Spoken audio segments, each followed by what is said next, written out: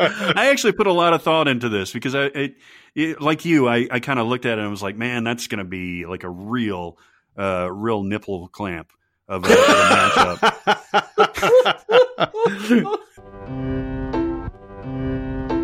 Welcome to Sincast, presented by CinemaSins.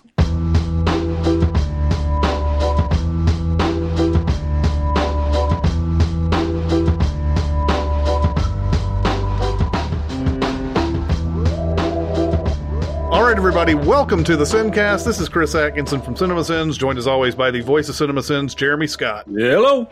And from Music Video Sins, Barrett Share. Hey. Ooh. And today we're going to be continuing our bracket for the best of the decade, the 2010s. We're going to the East region, several more difficult matchups today. Although on this one, I didn't watch as many movies. I kind of felt like I knew where I was going with some of these. Yeah, so, interesting. There's a couple of matchups that I think are incredibly difficult. Right. There was only one movie that I rewatched, and it was because I had not seen it in an embarrassingly long time, and that was The Raid 2. Oh, wow. So, yes, even these movies that are fantastic, sometimes years go by for me before I've seen them a second time. So, or a third time. This would have been a third time. But yeah, we'll get right into it. We again will be doing our remote stuff during this coronavirus stuff, and this is going to be the normal for a while. So if there's anything, I don't think anybody said anything for this last one that we did. Matter of fact, we got a lot of good comments. A lot of stay safe and all that stuff, and of course, all you listeners, please stay safe and shelter at home if you can. Yeah, I think everybody's okay with it, and we'll keep on plugging like this, and then eventually we'll get back in the studio and rub each other with our hands. Oh man, it's gonna and be our toes. Yeah, it's gonna be lit. Very moist. Chris is going to turn up the humidity in the studio. Not the only thing I'll be turning up. We're gonna have instead of mud wrestling, it'll be like aloe disinfectant wrestling in the studio. Sexy. It's gonna be contestants must shower twice before entering the aloe. All right, so let's get into the East region. Let's start off with number 1 seed Inception versus the number 8 seed Spider-Man Into the Spider-Verse. Yes, thought-provoking. I did rewatch Into the Spider-Verse recently because it's on Netflix and it's easily obtainable. And I think if we can start with that one, I think the best parts of that movie are absolutely the coming of age stuff and not the Kingpin stuff and even the Doc Ock stuff and even the interdimensional stuff. It's totally Miles Morales, figuring out his powers. I think the time where he's figuring out his powers, where there's those little dialogue bubbles and stuff like that, I think that's every bit as good as the Tobey Maguire one or any of the ones that have come since. Of course, we didn't see the origin story for the Tom Holland one.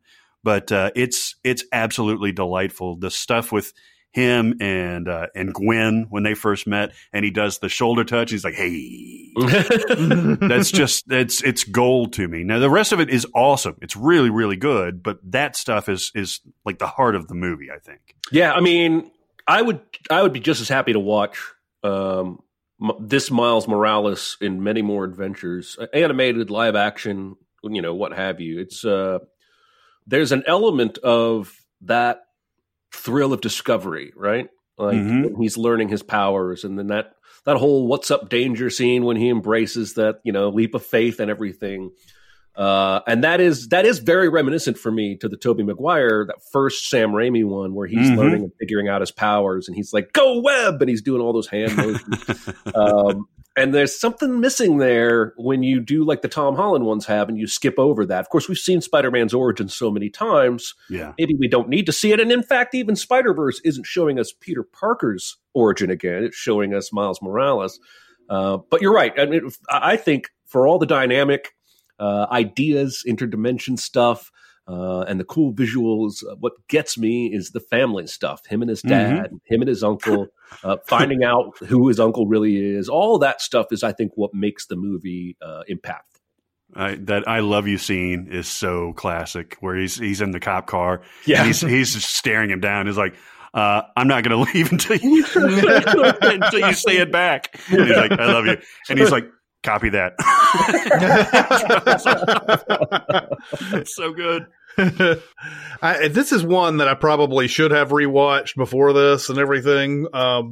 But I remember it being awesome. So, it's again, what do we talk about when we talk about Spider-Verse a lot of times is the animation style is so completely different.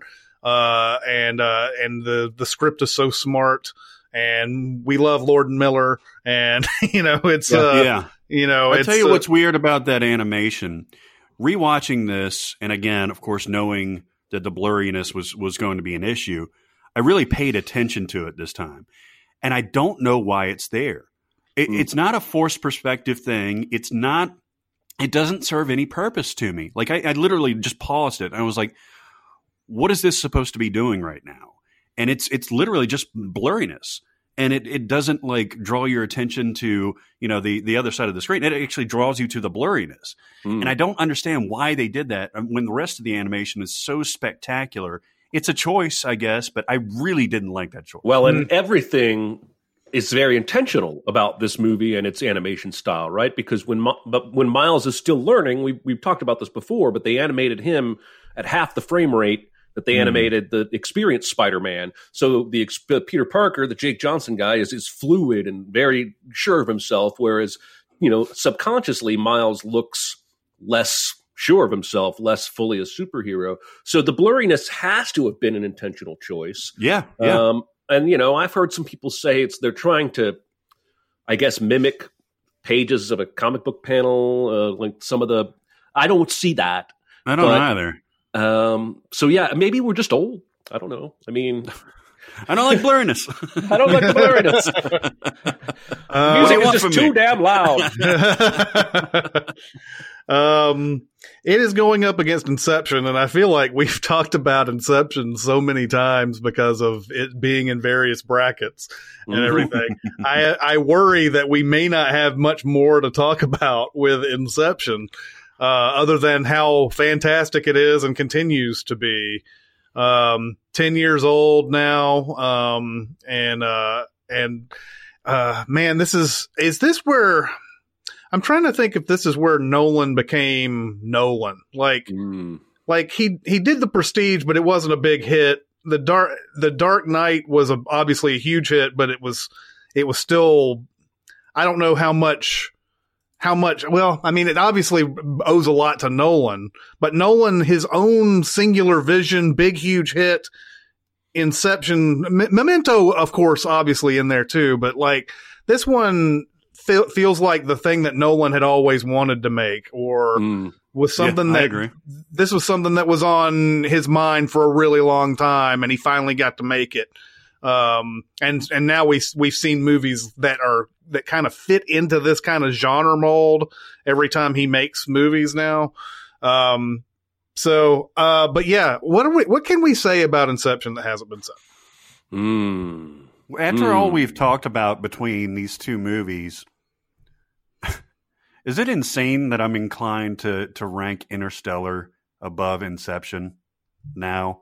The more that I've thought about it, I don't think it's a bad take, actually, because Interstellar does get better as you watch it. Inception stays the same every time I watch it. It's excellent. But it doesn't get better for me after a certain point. You know what I mean? Like it seems like there's just more, I don't know if it's the love angle or the heart or the family or whatever it is with Interstellar, but it just seems like there's more substance than there is just cerebral stuff in Inception. I mean, I guess what you could say is that I guess the plot of Inception is, why should we care so much about Cillian Murphy and what he does with his dad's company afterwards. Yeah. You know, it's that we don't really have any relationship with Cillian Murphy and his dad. You know, so like, so the stakes that are involved are not high, really. For the, you know, just who cares about some random asshole company? It's just an excuse to show really cool shit, right? Mm-hmm. And like really cool ideas and really cool visuals. I'm not trying to poke holes in it. I'm just saying that the more that we've discussed these Nolan movies and stuff like that, like the Inception seems to take more of a backseat to Interstellar. I don't know. It's apples and oranges, kind of, but you see where I'm going with it, though. Mm-hmm. Mm-hmm. Mm-hmm. Yeah. Mm-hmm. I don't think I can think of anything new to say about this movie. Like I failed Chris's challenge. I can't come up with anything new to say about Inception except that I love it and I want to marry it. Mm-hmm. Yeah. And when we get to this point about discussing a movie that has been so thoroughly discussed, it is easy to be like, we're kind of down on it now because there's not anything left to mine out of it, we don't think, or whatever. So, but it's a number one seed for a reason. Mm-hmm. And it goes up against Spider-Verse. Where are we voting? Inception. Yeah, I'll be going with Inception as well. It's just and you know what? I think the next time this movie comes up, I'm gonna watch it again and see if I can mine something new out of it that hasn't been said. It's just I don't think it's going to happen, but because it's been endlessly philosophized about and endlessly deconstructed, and it's one of those movies that it feels like it's stale to even talk about it, and that's unfair to the movie. But we've unanimously sent it on. So, hey, what do you think happens with Tenet? Has it been officially moved to next year? Everything's going to be moved that hasn't officially been moved. I just read a headline this morning about 3 or 4 other movies that have pushed to 2021 now. Tenet wasn't one of them, though. But I mean, there's no way it's going to be released on demand, right? A movie like that is not. Yeah, and somebody's going to release a movie in theaters in July or August and make a mint, but it'll be a risk. So, do you think for real someone is going to come out with a movie in July or August, even with the heightened awareness of what's going on out there, and they're going to make a mint? Well, I guess what I'm saying is somebody's going to time it right and decide to put out a movie before we know we're through it. Okay. And then it will come out after we're through it and we lift the quarantine, and that movie's going to make a mint once everybody starts going to the theater again. I'm guessing that might be August. I'm totally guessing. I'm just saying most of the theaters are pushing a full year away just to be safe. Mm-hmm. Somebody's going to push it 5 months and hope that they can strike it rich. Right. And whatever's out in theaters the first weekend that the authorities say, get on out there, that movie's going to make a lot of money. Yeah. It'll be interesting because if everything lifts at a certain point, you're going to have movies that normally would have been in the summer are going to come out in like January or something, and everybody's just going to come out in droves for it. And like all the sports leagues are going to start right back up at the same time and compete with each other. Yeah. It's going to be like Cabin in the Woods, like when the elevators open. Absolutely insane. Inception moves on. It will go up against the winner of the 5-seed Spotlight versus the 4-seed Whiplash. Ooh. And this one I marked as the toughest matchup in the I agree. of the day. I've watched both of these movies recently enough that I didn't have to do one of those things where I, came back and watched them again to have them war with themselves in my head. But Spotlight again, when I watched it this most recent time, I think it was even better the second time than when I watched it in theaters back in the day.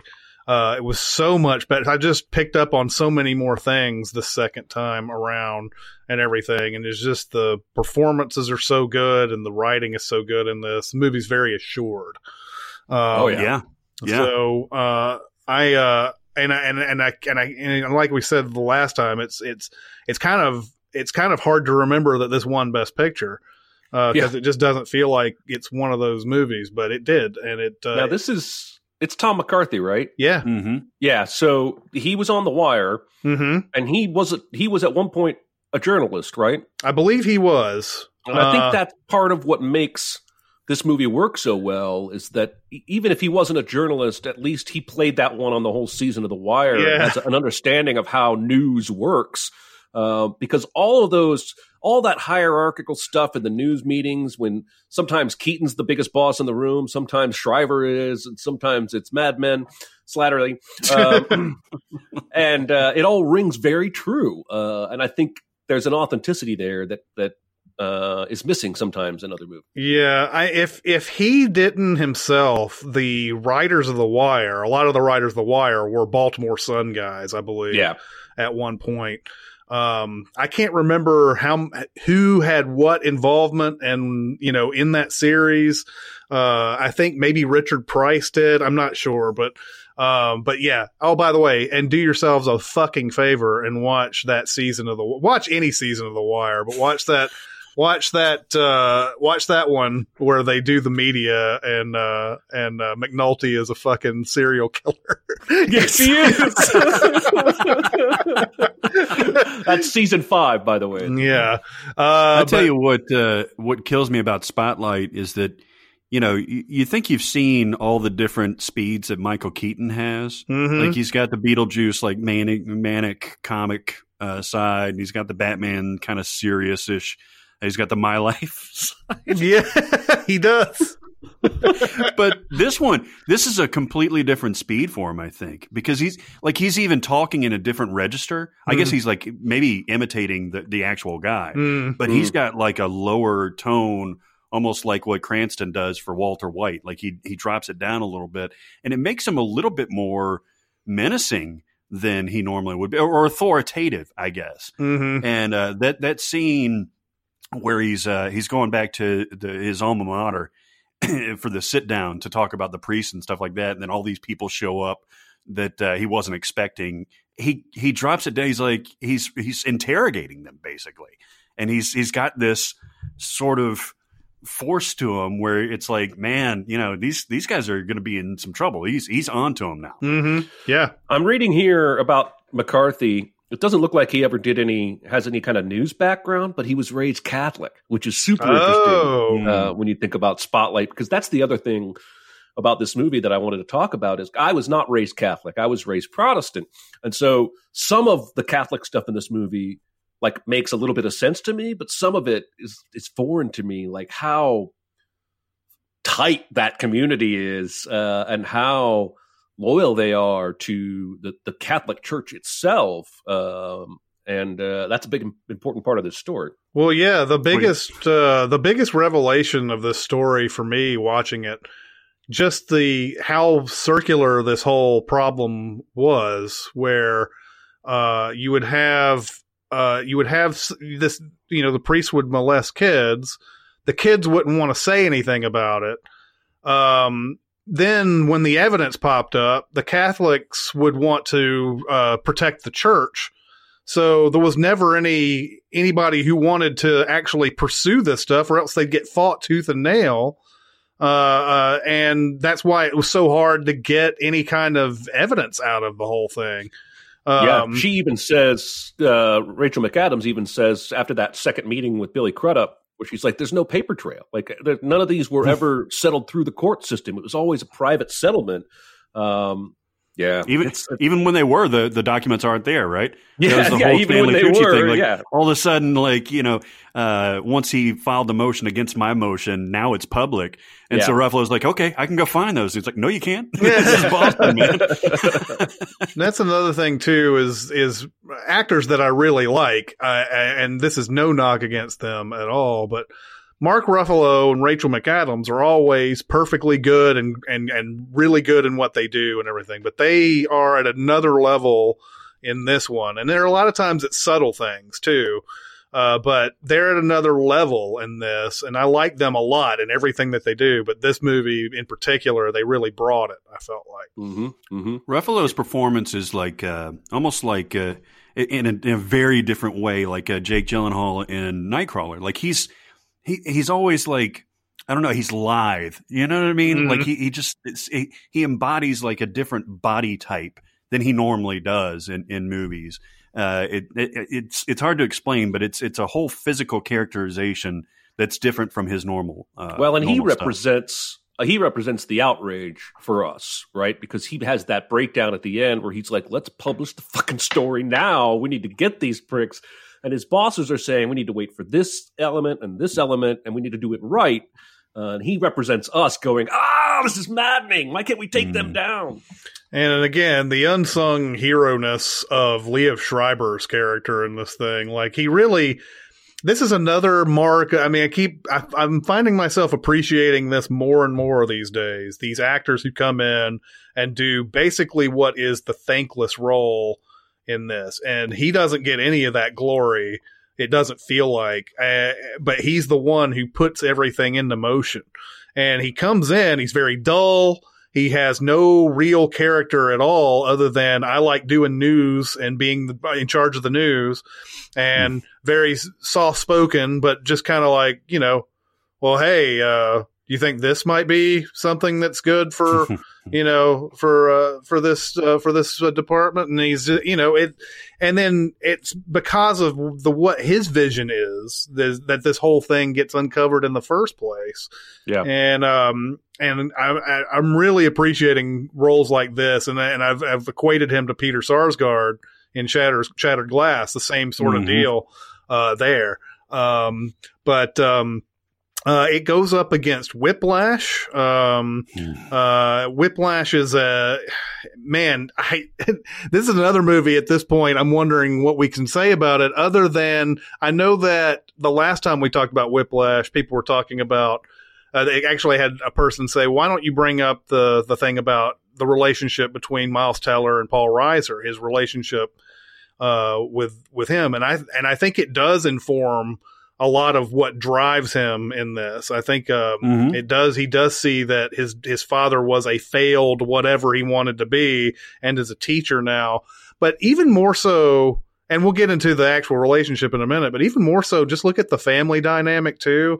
One of my favorite scenes in Whiplash is when they're at the dinner table and they're about to ask Miles Teller what's going on, and he goes, well, I'm first chair at this blah, blah, blah. And at that point, everybody's about to be like, oh, great job, awesome, whatever. But then his football player brother shows up and sits down at the table, and everybody wants to talk about his football career all of a sudden. And so before he's even allowed that moment of some sort of recognition in his family, everybody wants to talk about the brother. And so like and so finally when it gets around to him again and he says, well, I'm first chair at blah, blah, blah, nobody's interested anymore.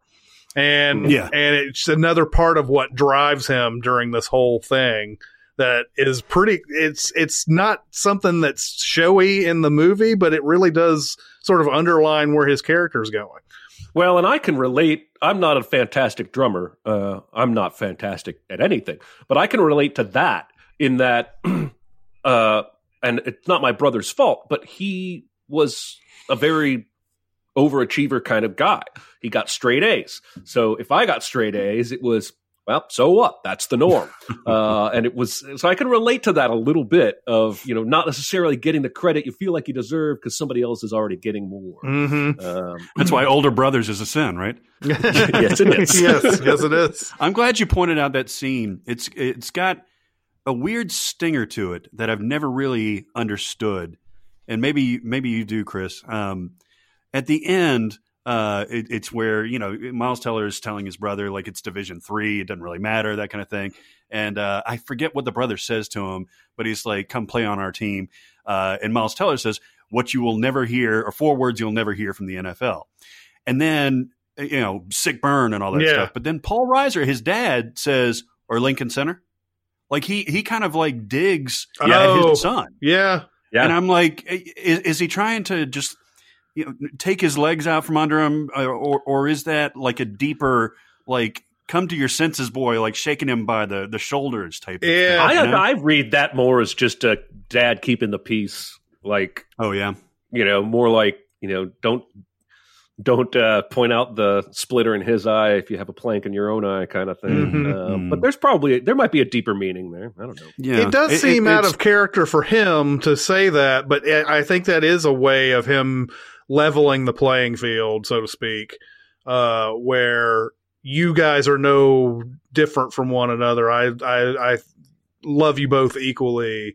And well, yeah, and Miles Teller, I forget his character's name, but he's being such a dick, man. Yeah, like he goes from. It's funny because any of his personal life, even his, sometimes he has family movie night with dad and that kind of thing, but obviously with his girlfriend and with this family dinner, he's such a dick. But then he's so submissive.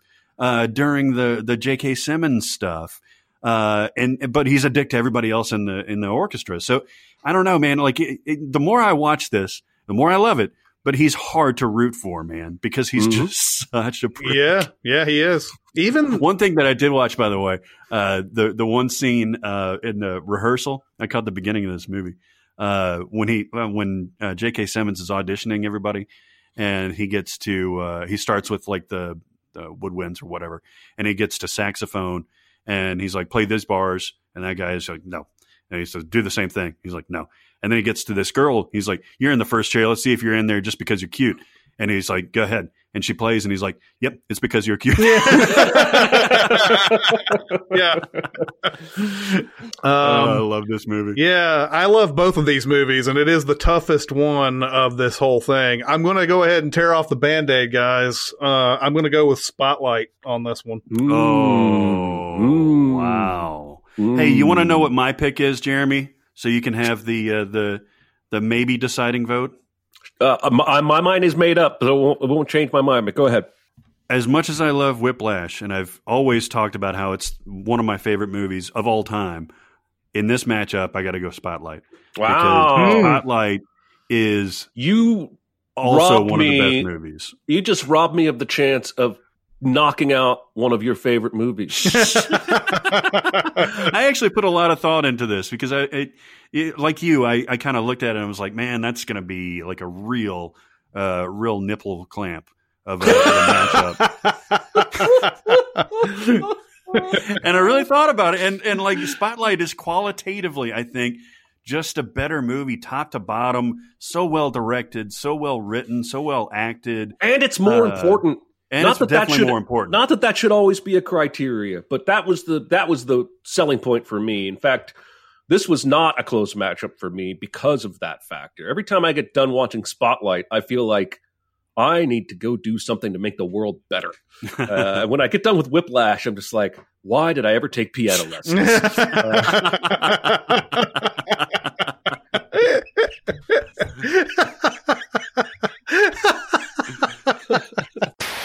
Okay, well, Spotlight is a surprise unanimous winner going through. There we go. Surprise myself. It's going to go up against Inception, and that's going to be a dogfight. Wow, that's going to be a nipple clamp. Yeah, it is. It's going to be the biggest nipple clamp there is. It's going to be a cock ring. Hey, so speaking of which, what's a cock ring for? Dude, do we really have to go here? Does anyone know off the top of their head? I don't. I think it extends the length of your pre-orgasmic pleasure. I think it tightens things up down there in a way that lets you go for longer before you are done.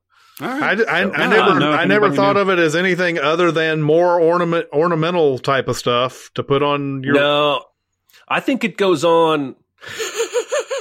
I think it goes on under the balls and the shaft. Oh. And so it tightens the balls. Oh, I see. and it's like a tantric enhancement. I've kind of never a deal. read into the cock ring enough then, because that's I feel like a cock ring virgin here because I haven't ever heard of that shit. Well, I could be wrong. Maybe. I kind of hope I am now. All right, so After all this of our research. Sincast listeners, you got a cock ring? Give me comments. Here comes Frank. Yep. Or maybe he doesn't come. You don't know. Leo. Leo. Oh God. Mm, That's all Barrett's fault. it is. That's all Barrett's fault. He asked. Moving on to our next matchup, we have the 11 seed, the Intouchables, versus the 3 seed, the Raid 2. These movies are so similar. I make that joke all the time. Yes. This was the one movie that I rewatched, and it wasn't because I was like, I'm really like having to weigh a big decision here or anything. It was just that I had not seen it in forever, so I wanted to sort of freshen my memory up on this movie. And one thing that I had always forgotten about the Raid 2 is like the plot of this movie. Like, Yeah. there are so many names and so many, there's so many things going on that it does seem sort of incidental to what they're trying to stage in this thing. When we first run into Iko Uwais, he's I don't even know if I understood. I guess the sort of the cop handler guy rescues him from some situation where It's the first movie, right? Is it the Isn't first it movie? Right after the first movie. Okay, so Yeah. I haven't seen the first movie in forever, so like I didn't right. even realize that was what that was for. Yeah, it's like right after that enormous crazy fight. Yeah, and so that happens, and then he's like, okay, well, I want you to go in and get in good with this guy. He's in jail right now. It's perfect timing and everything. And so like they start throwing around some names, and I was just like, okay, wait a minute, who's Yuko? Who's Reza? Who's Rama? Yeah, who's Rama? Yeah, and they're all these Rama, meet Reza. they're all these real short names. So I was like, wait a minute, is he Yuko? Wait a minute, he's an undercover cop, so maybe he's Yuko. I don't know. He's Iko. Is Iko Yuko? Yeah, exactly. Or which one's the mole? That's the trouble I have. Oh yeah, exactly. The mole for sure. It's the guy that's on the beach. Anyway, it was really interesting getting back into this and looking at the plot of it. It's your typical sort of, other than your the fight scenes, which are some completely different things. It is your typical Donnie Brasco, The Departed type of movie. And God, it's 2.5 hours. I'd forgotten that too. Yeah. But Yeah, it's a beast. But It doesn't. Did it feel long to you? Though? no, I actually I watched it for about an hour last night before going to bed, and then I finished it this morning. And the hour and a half was like nothing. Especially that back half. Yeah. Well, yeah, that's the part that just moves on so fast. Once it gets to about the hour and 45 mark, it gets to that 2:30 like no time. Yeah. But yeah, I was surprised at the plot is very interesting. It's got a lot of like different things going on in that.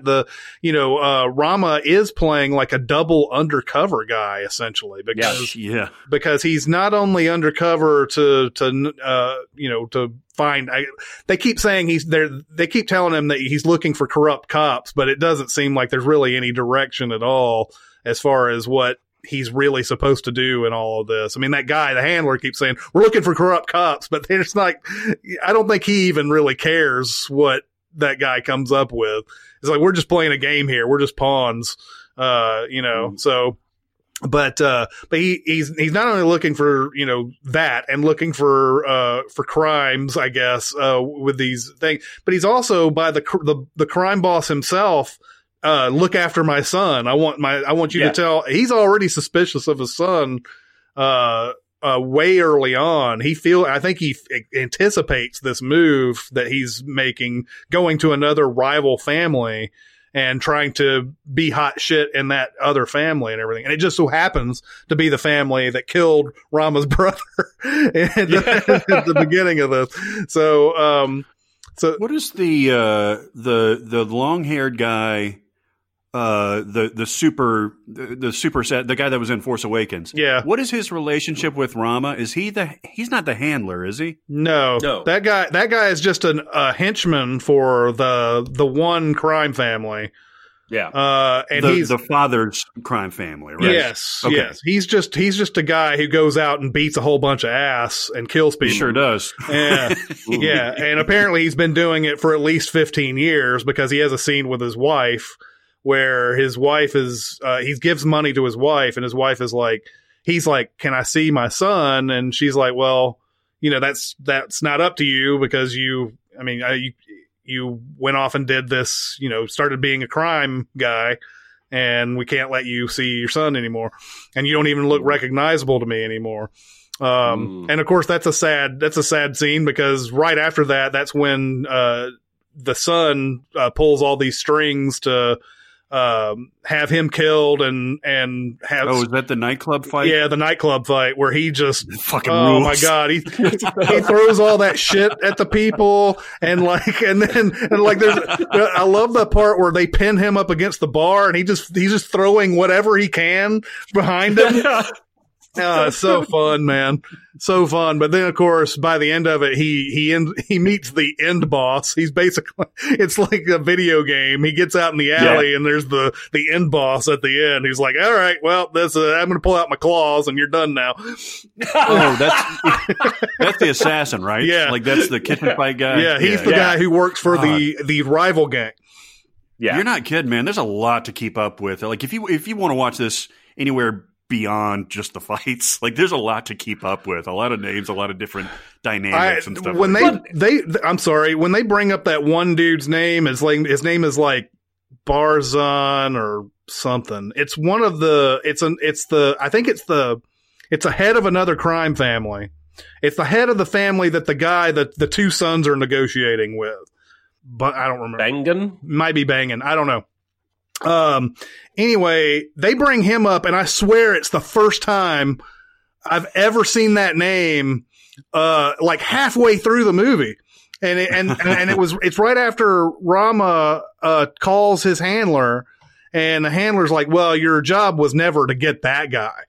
And I think that might be the head of I can't remember anymore. There's so many fucking names. There are. And so like, I was like, what? And they introduce characters that are awesome. And you're like, wait a minute. Who are these people in the plot?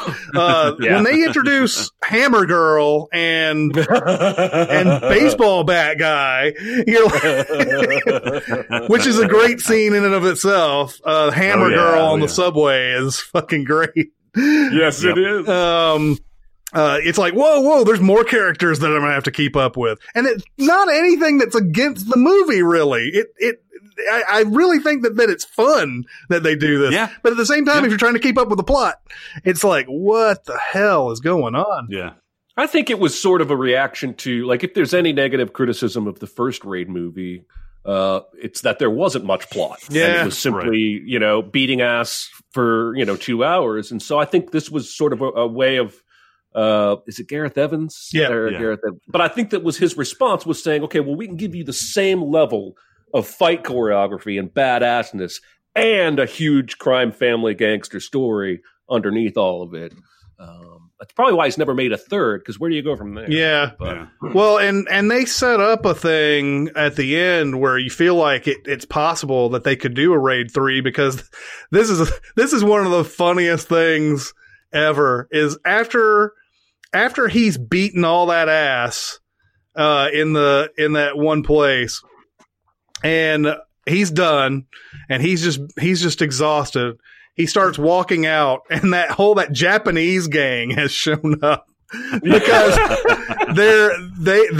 they realize what is going on, and they want to get revenge for it and everything. And they get up, and then it's like a completely silent thing while the music's playing and everything. You get the sense that they ask, "Do you want to come with us? Do you want to work with us?" And he says, "No, I'm done." But they still leave it like, if you wanted to make a Raid 3, you could get it to where, like, you know, I don't know who could talk to this guy anymore and say, you need to keep beating ass and still be undercover. It's definitely not going to be the handler guy. He already said, fuck the handler. But yeah, I don't know who would possibly convince him, but, I do think it's really funny though. At the end, that whole gang shows up. At first, you're like, "Oh no, he's wasted. He's expended his entire energy on this crew. Now he's got to go through this other one, and then, it's just these Japanese guys who are coming to do the thing that he did by himself." Yeah. If anything, if there's any knock that I have against this movie, is that I wish we had gone from the kitchen fight to that scene, because that ending. With the kid and the other guy and all that stuff is very anticlimactic after you get the kitchen fight. Yeah, the kitchen fight is the climax for sure. Yeah. Dude, that kitchen fight. We've talked about it a million times on this, but getting a chance to watch it again. I realized, like, what is so awesome about it is, for me, they're going through what is probably a stalemate in fighting each other, fist fights and everything, and then the claws come out, and so at some point he gets one of the claws, and they both have a claw, and they're sitting there, they're looking for openings, and somewhere very matter of factly you see the one guy, he gets him a couple of times. And then he comes back, and you're like, "Oh no, he slashed him a couple of times. He's down. Then he comes back. Iko Uwais comes up and gets another couple of slashes in. But they don't make a big deal of it. Like a terrible movie, a terrible action movie would show close-ups of, he got him. But in this one, you have to actually sit there and go, "Oh, I think he got him. Yeah. And and then as it gets more vicious, it's like, "Oh, fuck yeah. Oh, shit. Holy fuck. Oh. It's like what I love. I said this last time we talked about this movie, but what I love about that fight is it really feels like either one of them could win.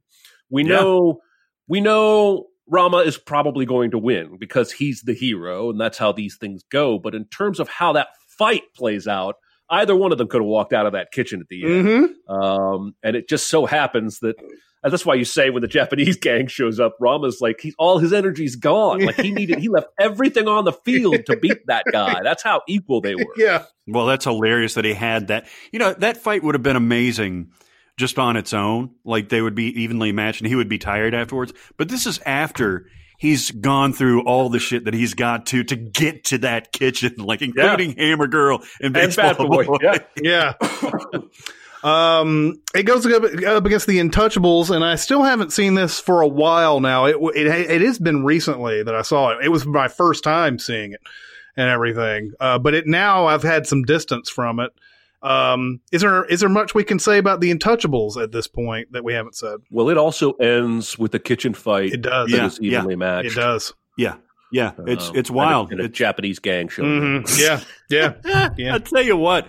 The actor who plays Driss, the assistant character, is so dynamic, man. I don't know what his deal is, like how popular he is in France, or if he's done, a few things in the U.S. You talking about Omar Sy? Yes. What has he done? He did something. Yeah, he's been in a few big movies over here. I'll look him up real quick.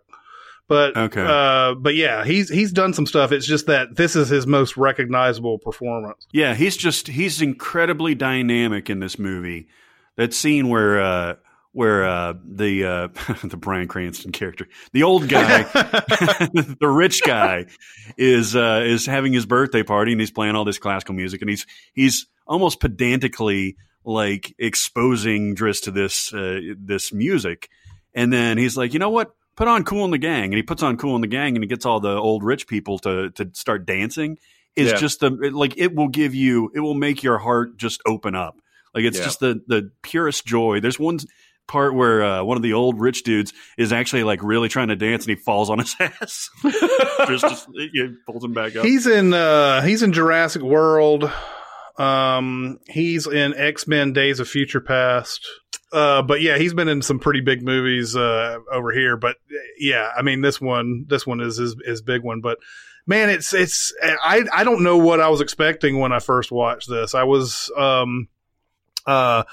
I really wasn't expecting much, even though I'd been told it was so good and everything. But the relationship between these two is so real and so touching, and it's infectious watching this thing, because they have differences, but it's not that kind of like, I don't know, sloppy racial difference type of thing that I think I don't know how The Upside did, but I don't know how they treated this relationship or anything, but it's more about young and old and different backgrounds than it is like color, really, or anything like that gets into the whole. Sure. Well, I think there's a little bit of his family's suspicions about the new employee because of race, but also because of background.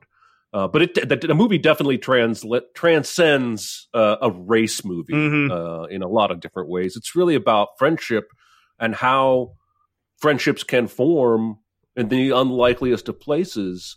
And, it's the kind of movie that might make you... It's more of a Roma movie than The Raid 2 in terms of it might make you think twice about how you live your life and where you might look for friends or conversations you might engage in with people you might otherwise have thought you had nothing in common with. I even like it seems like, it seems almost like a silly movie thing. I even like the selection process that guy goes through with all the people who try out for this job. There are so many people who seem qualified, but you can tell that they got a little bit of underlying, like, I want to get a bunch of money or something motive out of this. And whereas he walks in and it's just like, fuck you. I'm not, this is my interview. Fuck you. Yeah, exactly. And that's what attracts him to that guy, is that he's not in it for any other reason. And he doesn't really want to do the job. He doesn't want to do the job either. That's the problem. But like he at least is honest about what he wants in that scene. Yep. And I do like the idea that he sees something in him and says, I want this guy to be the guy. So, all right. So what are we going to do with this matchup? Oh, Jesus. Only one of these movies has a car seat guy. That's true. Passes a camera. That's true. Oh boy. Well, I'll go first. I'm going with The Raid 2. Yeah, I'm totally going with the Raid 2. I love the Raid 2 so much. I want to slap it on my body repeatedly. You want to put a cock ring on when you watch it to make it last longer? Yeah. It could be 3.5 hours and I would still love it. Yeah. I will also go the Raid 2. I hate voting against the Intouchables twice. Yeah. Which I did when it was up against Black Panther as well, but I feel like The Intouchables is one of those movies that maybe I need to have a little bit more experience with over time to really appreciate it, even though I love it now. But the Raid 2, even though I hadn't seen it but like a couple of times, and those were both long time ago, both of those, just every time I watch that, there's a big huge smile on my face watching the Raid 2, and it's more in me than The Intouchables is. You can't go wrong with either of these movies for sure. No, but, one's just a character study that's fantastic. It's one of the best character studies that you'll see, but it's no Raid 2. Yeah. So the Raid 2 moves on. It will go up against the winner of the 7 seed Mission Impossible: Ghost Protocol and the 2 seed The Martian. Oh, yeah, that's a rough one, man. Yeah, this is a tough one. Oh, right in the nipple clamps. Yeah, I know. Oh, Jesus. Yeah, I don't know where to begin. Mission Impossible Ghost Protocol, what we always go back to is the Burj Khalifa sequence, and it goes and like everything that happens after that, the sandstorm. It's one of these. I can't believe that this is the fourth movie in a franchise. I guess in a way, it did what Fast and Furious did, right? Where it was a sort of a reboot, but it was still part of the series, and they decided to just go this whole sort of new direction with it. And Ghost Protocol is excellent. And I wonder, I haven't seen Ghost Protocol for a while now. Is it possible that we elevate this movie higher because of that Burj Khalifa sequence, and is everything else around it not as good? Or, I mean, not, is it possibly average up to that point? I haven't seen it. I don't think so. I don't think so either, but I haven't seen it in forever either. So like, it's one of these type of movies where I remember that specifically all the time. Anytime Ghost Protocol comes up, that's what enters my head. I think of the hallway scene. Yes. With the camera and the screen, and they have to be quiet, and Simon Pegg is using the clicker. That is so Incredibles to me. That's like a Brad Bird staple scene. Yeah. With the humor when he puts his face over it, and all of a sudden his giant face is on the fucking hallway screen. So I think the Burj Khalifa is the highlight. And the only thing I sometimes wish is that had somehow been the climax, because the ultimate climax is Tom Cruise fighting that guy in an automated parking garage. Yeah. Which is not. It's not boring, but it's nowhere near as thrilling as Tom Cruise on the side of the tallest building. It's not as inventive as all the other stuff. And you're right about that scene where they're in the Kremlin or whatever. That scene, that is something I've always wondered about. I know that there are people out there who are trying to invent that technology. And not just for stuff like that, and especially not with a screen, the way they use it here. I think it's more about wrapping themselves up in it and becoming like this year's The Invisible Man. It kind of has that same sort of quality. I don't know how many years ago it was, but I've heard of people trying to make this kind of like camera technology where like it covers them up and they're invisible and shit. And that's fucking frightening. Yes, because eventually the technology will be there. You have to assume that it is. Yep. Well, yeah. Look at Happy's plane in Spider-Man: Homecoming. Right? He's got. No, but but Chris is right. They're actually like MIT and other. I've seen this shit even 10 years ago. They were working on like Harry Potter invisibility cloaks, where you basically bend the light using cameras and refraction to sort of make an object or person invisible. But I think pretty much all technological advances are frightening at this point. Like we've gotten all the good use out of most of them. All the ones we have waiting to discover are like deadly and scary and frightening. I'm joking.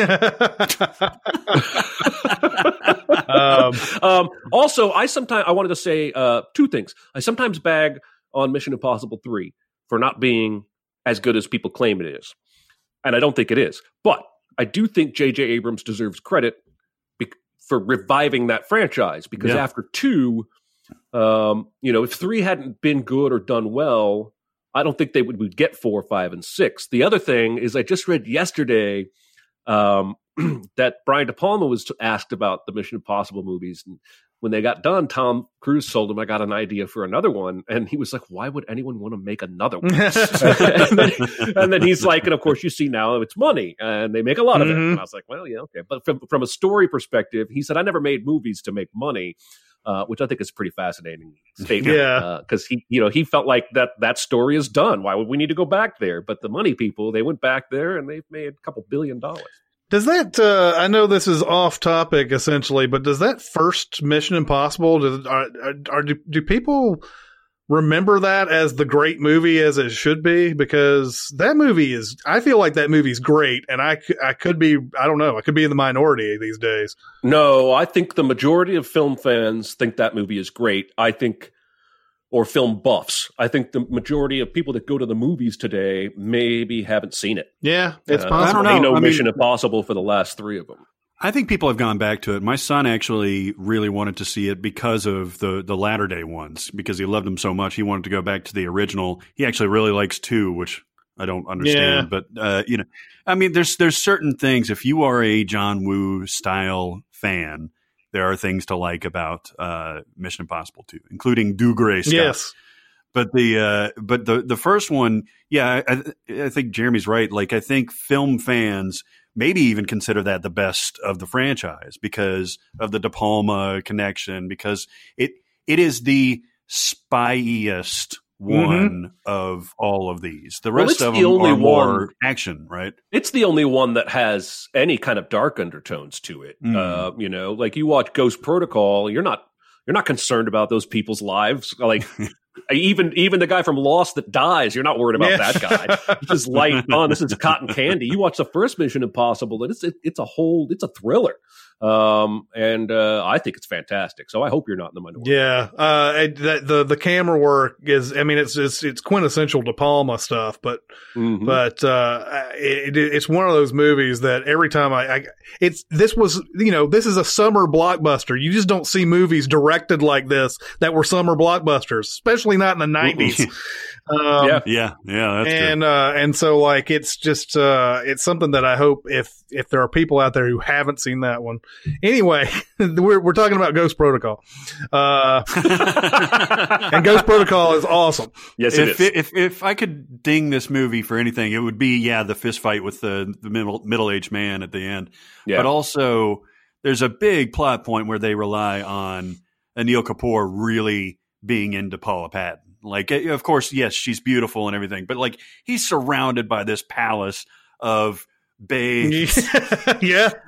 Of like attractive people, and they're like, "You're gonna go in there and be the most attractive," right? And like, she pulls it off. See, you know what? That is one thing about almost every spy movie these days that I've been watching. Like in Kingsman, I mean, you could always play that off as a joke or whatever, but like in Kingsman, they learn how to be attractive, essentially. And so like there's even a competition between, Taron Egerton and the other girl to get this other girl in bed. And it's like, how do you know that girl won't like, she's not going to like either of them? How do you know? Yeah. Is it because they have the magical key, or are they like slipping roofies in their drink or something? Because like, I don't understand why, like, and they make it just seem like, well, I'm just so charming. I went to charm school. I'll be able to date this person. I'll be able to get this person in bed in an hour. Well, Matt, I don't get it. Mission Impossible Ghost Protocol goes up against The Martian. This is a tough matchup. So tough. There's a lot of people in The Martian. There are a lot of people. There are a lot of people. God damn it. I mean, can you, like, if you asked the normal person, they'd be like, is Kristen Wiig in The Martian? They'd be like, no, what are you talking about? But she's the one fantastic. That stands out the most in terms, and she's great in the movie. She's fine. Yeah. But yeah, she's the one that I was like, well, that's a curveball. Yeah. I've actually watched The Martian twice this week, both times late at night while drinking wine. And I've got the extended edition. Nice. And lately, I only watched the extended edition. It's one of my favorite extended editions ever because it adds so very little. There's like, I think 2 new scenes, but most of the rest of the new footage is just 5 more seconds lingering on a shot in this scene, 5 more seconds lingering on a shot of this scene. Just a little more details that help for me sell that isolation of Watney on Mars. I love it. I haven't found a flaw. Like I'm not going to say, I wish the ending was not a car garage fight between 2 50-year-old men, because the ending of this movie is rad. And so I may be tipping my hand a little bit. People probably already guessed that I'm probably going to vote The Martian. But it's a great idea, which came from Andy Weir in a great book, but it's so expertly made. I struggle to find flaws in it at all. And like the biggest flaw is that it's largely harmless, right? Whereas Apollo 13 really happened. This is fictional. So I can watch Apollo 13 and be like, wow, the power of humanity. I watch, The Martian and I'm like, wow, the potential future power of humanity. That's the only knock, and that's a pretty light knock. As I have said probably hundreds of times on this podcast, the appeal for The Martian to me is just the fact that the guy thinks about the problem, and we hear those thoughts, and yes, it's complex, but like not too complex that you can't understand what he's going for. And of course, Matt Damon is so good at doing the thing that he does. It just involves you in a way, and it's not like the stuff he's thinking of is something that's just out of left field. Like, yes, it's kind of there to advance the plot, a lot of the things he thinks of, but they are based in real things. Like they don't seem like he just dreamed these things up on the fly, which is what a lot of movies would do, where he'd be like, oh, I don't know what to do here. Let's try this. And it works.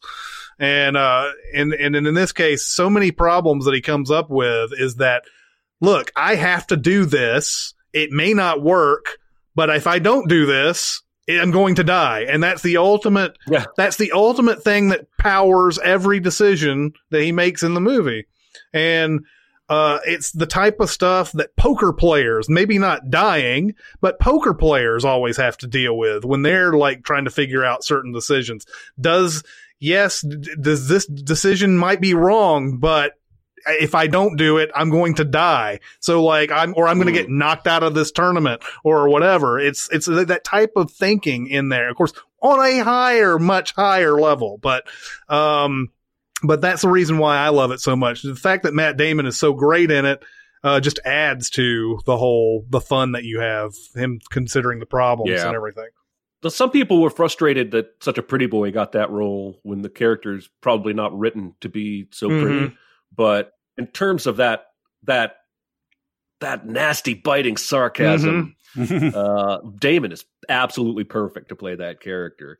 And of course, the movie had come out before I read the book. So when I was reading the book, I just pictured Matt Damon anyway. But I think it's probably more like an Edward Snowden looking type in the book.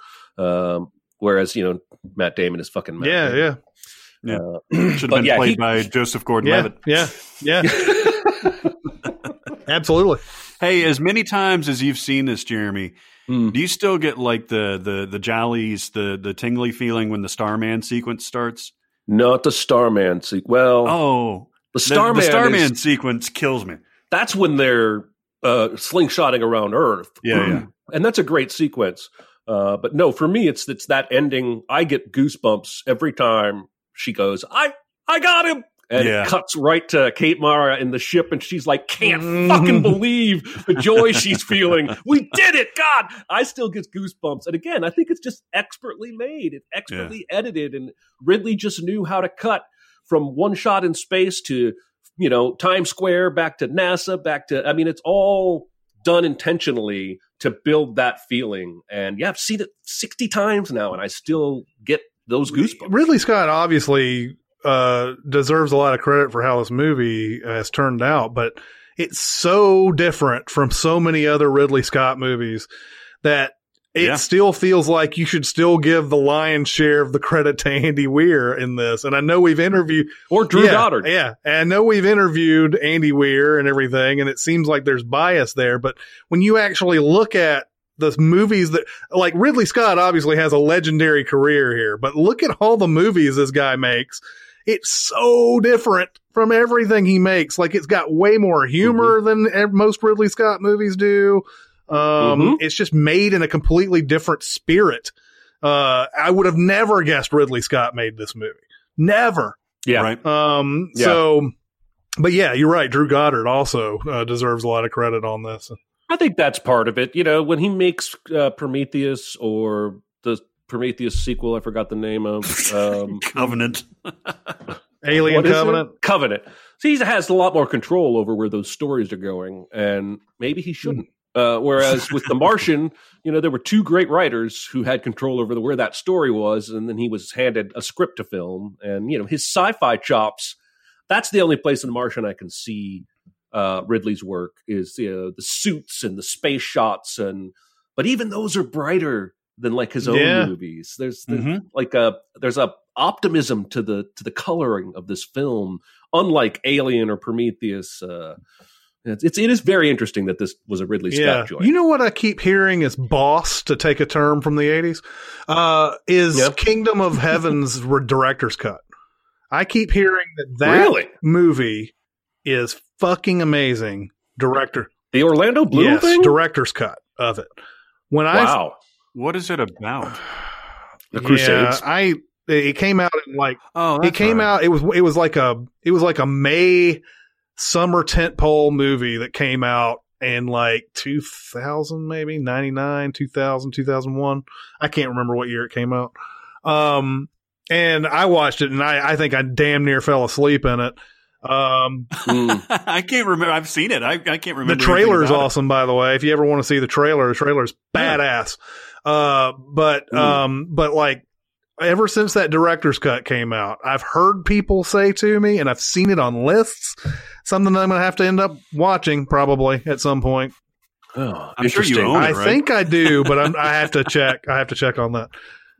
Yeah, I remember really, really, really not liking that. Yeah, same here. But if a director's cut can turn it around, I'll give it a look. All right, so what are we going to pick here between Ghost Protocol and The Martian? Martian. Yeah, I mean, The Martian's just a behemoth, man. It's so great. I think collectively it may be the movie that the three of us have seen the most times. Like, not just Jeremy. I think you're right. Because I've personally seen it probably 25 times without exaggerating. And it's so it is. It's been 7 days since I ran out of. I will now crush up a Vicodin and eat it with this potato because I can. I will also be picking The Martian, which means we unanimously picked all of them. That was sort of, I actually even thought Spotlight might do it, even though that was sort of an upset unanimous win. I kind of had a feeling that even Barrett would be going for Spotlight there. And that's why I didn't watch as many as usual on this one. I felt like I had a good feel for what was going to win. And they all did. They all won. The Martian now goes against The Raid 2, and that'll be a tough one. Son of a... these are all like contenders. Like Spotlight could literally win the entire thing, and I wouldn't be shocked. Right. Inception could too. The Martian could, and even The Raid 2. They all have a really good chance. So we're gonna go on to do recommends and warns now. Totes Amazeballs. They're great. It won the Academy Award. Oh, for what? For best movie ever made.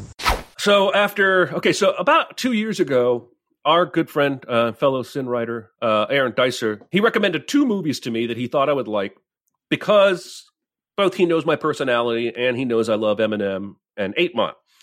The first was Blind Spotting, which I watched probably about a year ago and then have talked about nonstop ever since. The other one was a movie called Bodied. And this was produced by Eminem. It's a YouTube original. And I fucking loved it. Basic premise without spoilers. This nerdy white kid is doing a thesis. He's in grad school. He's doing a thesis on the use of the N-word in rap battles and how it differs from regular culture. Because there's a thing about rap battles where you're sort of supposed to be insulting the other person. And so some things are allowed that regular conversation would not allow. So he goes to a rap battle, takes his girlfriend, who couldn't care less, and he's just geeking out about it because he's just a fanboy. And one of his favorite battle rappers, Ben Grimm, ends up winning this battle, and he goes up to him afterwards and ends up striking up a conversation. And they walk out to the parking lot, and some asshole challenges Ben Grimm to a duel, a rap battle. And he's like, I'm going to let one of my boys take you. Here, white boy, come over here. So the white kid who's doing a dissertation is now been entered into a informal parking lot battle rap by Ben Grimm, this big rapper guy. And he smokes the other dude. The nerdy white guy does? The nerdy white kid smokes him. Huh. And from there, it's about him going on to become a battle rapper and experience what he can and can't get away with. His first official battle is against a Korean guy. And this is the funniest scene in the whole fucking movie. This movie is way funnier than I'm making it sound. It's as much comedy as it is drama. But the Korean guy just attacks our main character, whose name is Adam, for being white. And the guy who's hosting the rap battle is like this extreme version of Dave Chappelle doing Prince or somebody. I don't know. Because like the Korean guy does something about you're so white, yada yada. There's a more extreme version of that character. and he makes fun of Adam for being white. And then the rap battle host goes, ha white people! And then there's another line where he makes fun of him for being rich and having a butler or whatever. And the guy goes, ha! Cracking my ass up. So then it's Adam's turn, and he has prepared a few bars like a lot of rap battlers do. And they're not terrible, but he's so proud of him as he delivers. And he's like, such and such and such and such. And looks around and no one is reacting. Huh. And so then he decides, he gets these little thought bubbles that show up, go personal or not. And he chooses to go personal and suddenly just starts tearing into this guy with the most racist, like Korean jabs ever. Like the Korean guy had said, you're like Paris Hilton. You probably have a dog in your bag. Adam says, I do have a dog in my bag. I'm bringing you takeout. And he wins and the crowd goes crazy. And the Korean guy comes up to him afterwards and says, that's how you do racial sensitivity in a battle rap. At least you know I was Korean. Most people just call me Chinese. And so he's actually giving him respect for this? He gives him respect. They become pals. Huh. And it goes on. And at the very end, basically there's a rap battle set up between Adam and Ben Grimm, protege and master. This would be like Eminem battling Dr. Dre before Eminem was famous. And I don't want to say anything more. The movie is maybe 50% rap battles, and they're all every bit as awesome as 8 Mile. Some of the wordplay is incredible. And then, like, there are 2 points where the movie takes a left turn from comedy into sudden drama, where I think I tweeted out, at first I was like, ha, ha, ha, but then I was like, damn. And then I was like, ha, ha, ha, and damn.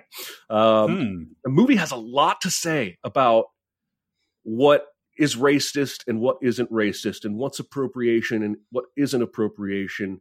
There's even a great bit where 2 rappers that like each other decide to belittle themselves in a battle instead of making fun of the other one. So the Asian guy makes fun of his opponent as though she were Asian, and she makes fun of him as though he were female. It's super clever. Really funny. It's 2 hours long. I will be watching it at least 5 or 10 more times in my life. And it is a hard recommend. It is also a hard R rating. There's a little bit of nudity, but the language is off the charts. It's like a Tarantino film. And I can't believe YouTube produced it. But I loved it. That's my strong. This was a movie. What is it? I guess it's a couple years ago when we were doing a spring or fall preview with one of the movies that was scheduled to come out, and we looked for trailers for it and couldn't find anything that really. It might have been one of actually. I think the only thing that was up there might have been either a fake trailer or one of those really teaser trailers where it was just doesn't tell you anything about it. And I was surprised to hear that it was so good afterwards too, because when you see something that's supposed to come out, then you don't hear much about it. And then it's like, oh, it was a YouTube movie. I was like, okay, well then it probably sucked then. So was it released theatrically? I don't believe so. I believe it was only released through the YouTube Red subscription program. If you had that, you could watch this movie. And now it's on home video. It probably had a limited release somewhere, but it's got a 90 on Rotten Tomatoes. Like, I'm certainly not on an island in telling you that this is a good movie. Huh. And so, and I want to say more, but I feel like recently I've been overselling movies I like and then letting you guys down. So I fucking loved it. If you ever watch it, I would love to hear what you think. Well, you didn't oversell Blind Spotting. Like I said, I actually like that movie more than I expected to. So yeah, I'll totally check this out. So this is on like on demand. You can pay $3.99 to watch it on YouTube. Sign up for a YouTube subscription, watch it for free, or you can buy it on Amazon, Vudu, Google Play. So yeah, I should have just said yes. It's on demand. But I also have it. I can bring it to you in 2 months whenever we see each other again. I would encourage you to watch it before then. All right. I've been watching a bunch of baseball movies, and one of them that I had never seen before was Little Big League. Oh, let's see. Which one is this? Yeah, I know. I'm trying to see if you guys can guess it. What happens? Okay. It's not Rookie of the Year, so now I'm lost. Who's the main character in this? The actor. Okay, so it's Luke Edwards, who you will remember from The Wizard. Who's the kid who's the Super Mario savant when Luke Edwards. But there are a lot of people in this. What year was this? 94. Oh, okay. Which it's amazing. I think 3 or 4 baseball movies came out in 1994, and that's the year they had the work stoppage. Nice. But Little Big League is Luke Edwards, and his grandfather is Jason Robards, and Jason Robards owns the Minnesota Twins, and Robards' character dies. Leaves the team to his grandson, who's who knows a lot about baseball, like knows all sorts of historical things, the rules, everything. I know. I've seen this movie. I saw this movie in theaters. Oh, you did? Yes. That's insane. Okay. Sorry. So he leaves him the team. The team is coached by Dennis Farina. And Dennis Farina is a hard ass, and obviously he doesn't have he was hired to be a hard ass and to get into the heads of the players and everything, but he does it a little bit too much. And it's not they're not playing well. They have a team that they think is pretty good, but they're not playing well. Farina, he tells, so Luke Edwards inherits this team, and suddenly he's trying to tell Dennis Farina, he's 12 or 13 years old or something like that. He tries to tell Dennis Farina how to do his job, and Farina's not having it, obviously. And Luke Edwards fires him and says, "I'm going to be the manager now." I'm the captain now. Yes, exactly.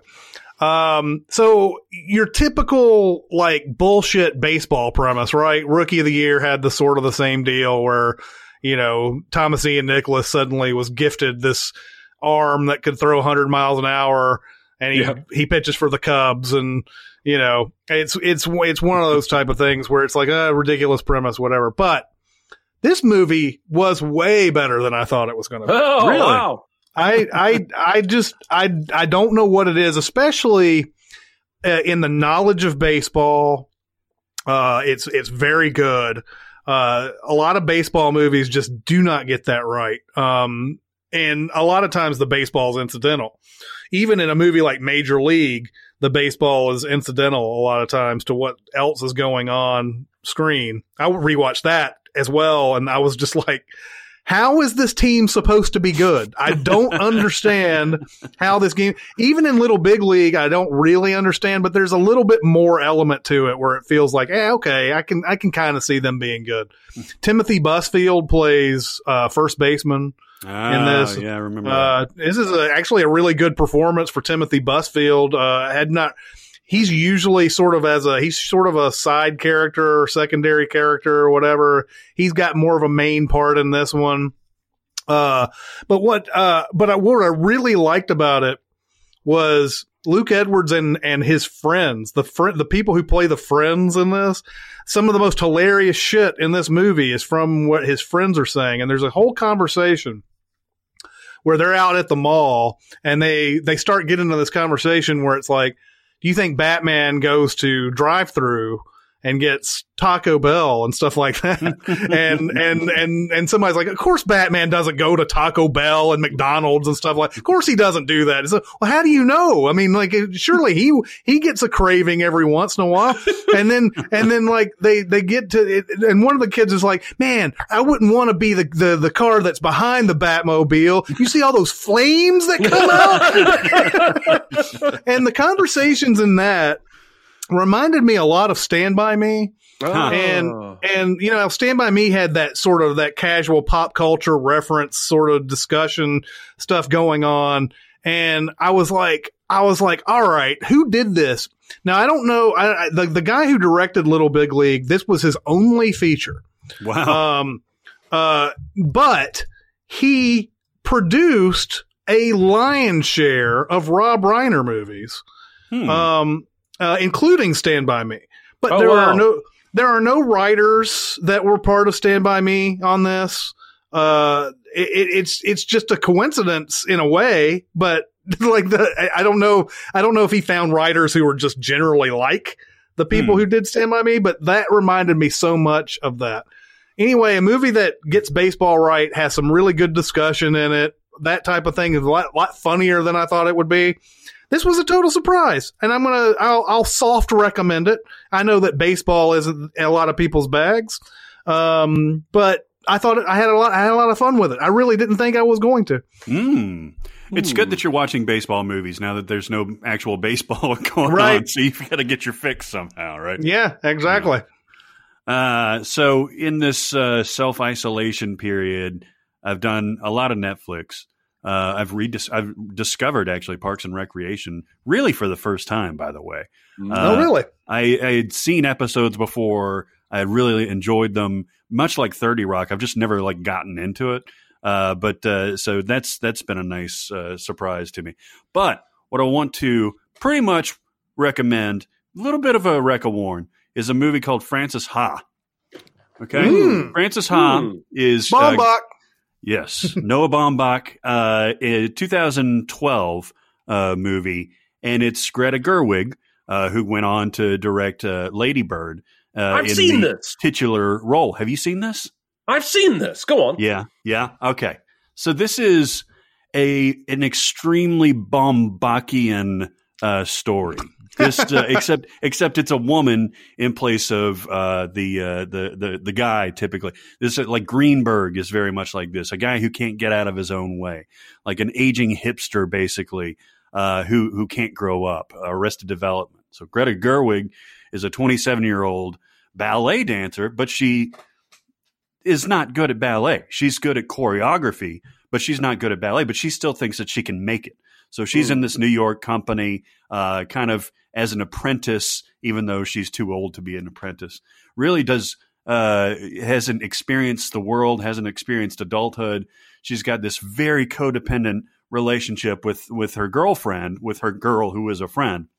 They make the joke that they're a lesbian couple that doesn't have sex because the friend, Sophie, she actually has a boyfriend that she's kind of getting into. And Frances is just coming off of a relationship. And so the story is essentially Sophie beginning to grow up a little bit and spread her wings. And then Frances basically has to start making her way in the world in New York in the early parts of last decade. And so she moves in with Adam Driver, fairly early Adam Driver performance here, and one of his friends. She bounces around basically all over the place. At one point, it's funny. She goes back to her family in Sacramento, which is very reminiscent of Lady Bird, since that's where Greta Gerwig is from. Of course, Noah Baumbach and Greta Gerwig have had some sort of relationship. I don't know if they were married or just dating for a while. Well, it looks like they both co-wrote this movie too, so she may have written Sacramento in there because of her own experiences. I was thinking that, yeah. But the thing about it, and it's really, really good. Like I say, Baumbach is right up my alley. I had never seen this actually before. I'd seen basically his entire catalog. This is maybe his most famous movie, besides Marriage Story now.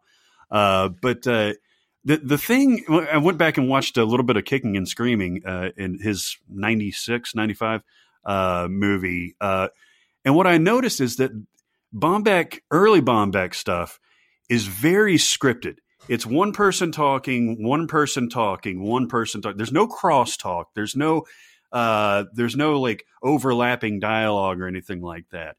Eventually, I think he gets better at this. Like Meyerowitz Stories and Marriage Story in particular, I think has some of the most natural dialogue I've ever seen. But this can feel a little bit stilted, and it's funny. It's hilarious, but it's a little bit stilted. But there is some really good comedy. There's at the beginning when Greta Gerwig is talking about like the failure of her relationship. She's like, even when we were having sex, he would always want to finish. The only way he could finish was from behind. And she was like, I don't understand that because all the important stuff is facing away from him. And it's dialogue like that that's really, really funny. Adam Driver's character is kind of like the proto-hipster version of what he'll play later on with While We're Young, which I talked about not too long ago. Josh Hamilton from 8th grade, the dad from 8th grade, is in here for a brief moment. There's a hilarious interlude where Frances decides she's going to go to Paris because Josh Hamilton's character has an apartment over there. And she literally goes for, I think, 2 days. Like she's like, I'm going to get out to Paris over the weekend. And she like, because of the jet lag, she sleeps through most of it. It is very, very funny. The only thing that I think that did bother me was how much of an asshole she is. I mean, this is just it's hard to root for this character until the very end, basically. And even then, it's like, did she earn what she got? And B was that dialogue. Once you see how good he is with stuff like Marriage Story, especially with Adam Driver and Scarlett Johansson in those roles, and Meyerowitz Stories and the later stuff, it's more stark how stilted a little bit this dialogue is, but it's still a recommend. You're not going to have a bad time watching this. Did you like it, Jeremy? It was so long ago. I just know that the black and white, when I looked it up, I was like, oh, black and white. I remember I saw this movie. Yeah. But I don't remember anything about it. Did you see it, Chris? I have not seen it. It's a movie that has come up several times over the years that I just haven't gotten around to. I remember when it came out, actually. What's funny about this is that when in Lady Bird, I think Jeremy mentioned she's kind of a dick too, right? Like the main character is, but you still kind of fall in love with her. At least I did. Yeah. With Frances Ha, I think the point is that you're not supposed to fall in love with her. Like I think she's it's like Greenberg. Greenberg is such a loathsome character that it's really, really hard to root for him. With this one, as adorable and as wonderful and as smart and as beautiful as Greta Gerwig is, she makes it hard to love her. But it's still a good watch. It's still a recommend for sure. Yeah. When we recommended 3 movies, do we want to do some more or do we want to go to questions? I actually have a few, but I would like to give a straight up warn. And I only have one of those. Okay. I watched this last night. It's a movie called Flash of Genius. This is Greg Kinnear. Yeah. Playing the guy that invented the intermittent windshield wiper, but then was robbed of his invention by Ford Motor Company and then sued them. Lost his whole family over his obsession and eventually wins. And that it is maybe one of the most boring movies I've seen in my entire life. It looked horribly boring. Why did you watch this? Because it was the only thing on with actors I recognized that I hadn't seen. And it's about windshield wipers. I'm telling you, in this era in this quarantine era, I've got 7 movies here that are just as obscure that I've watched that I could have recommended just because they were on. Future episodes I'll talk about Before the Devil Knows You're Dead with Philip Seymour Hoffman. Yeah. I'll talk about a movie called They That Follow with Caitlin Dever from Booksmart. If it's on and it's recent and it has actors I recognize and I've never seen it, now more than ever, I'm watching that shit. So Greg Kinnear, is it Lauren Graham, the girl from Gilmore Girls, the mom? Yep. She plays his wife. And Dermot Mulroney plays his friend. And almost you'll recognize a few other names. It's just boredom in a movie. Like somebody said, let's make this into a movie, and nobody said no, and so it happened. But it's not thrilling when he wins. It's not sad when his wife leaves him.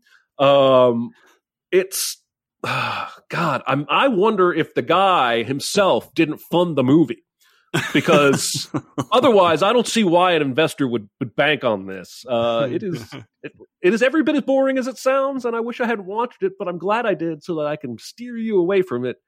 Greg Kinnear is better in a lot of... Go watch Dear God before you watch this movie. Oh, that's fucking harsh. That's harsh because it needs to be. That's harsh. I'm the counter to you on this movie, by the way. Oh, you liked it? I really liked it. Oh, son of a bitch. I've seen this movie a couple of times, even. Wow. Yeah. Wow. Yep. I find that whole kind of shit fascinating, man. Fair enough. I find stupid shit like that always fascinates me. Like the guy who invented the windshield wiper sounds stupid. I love it.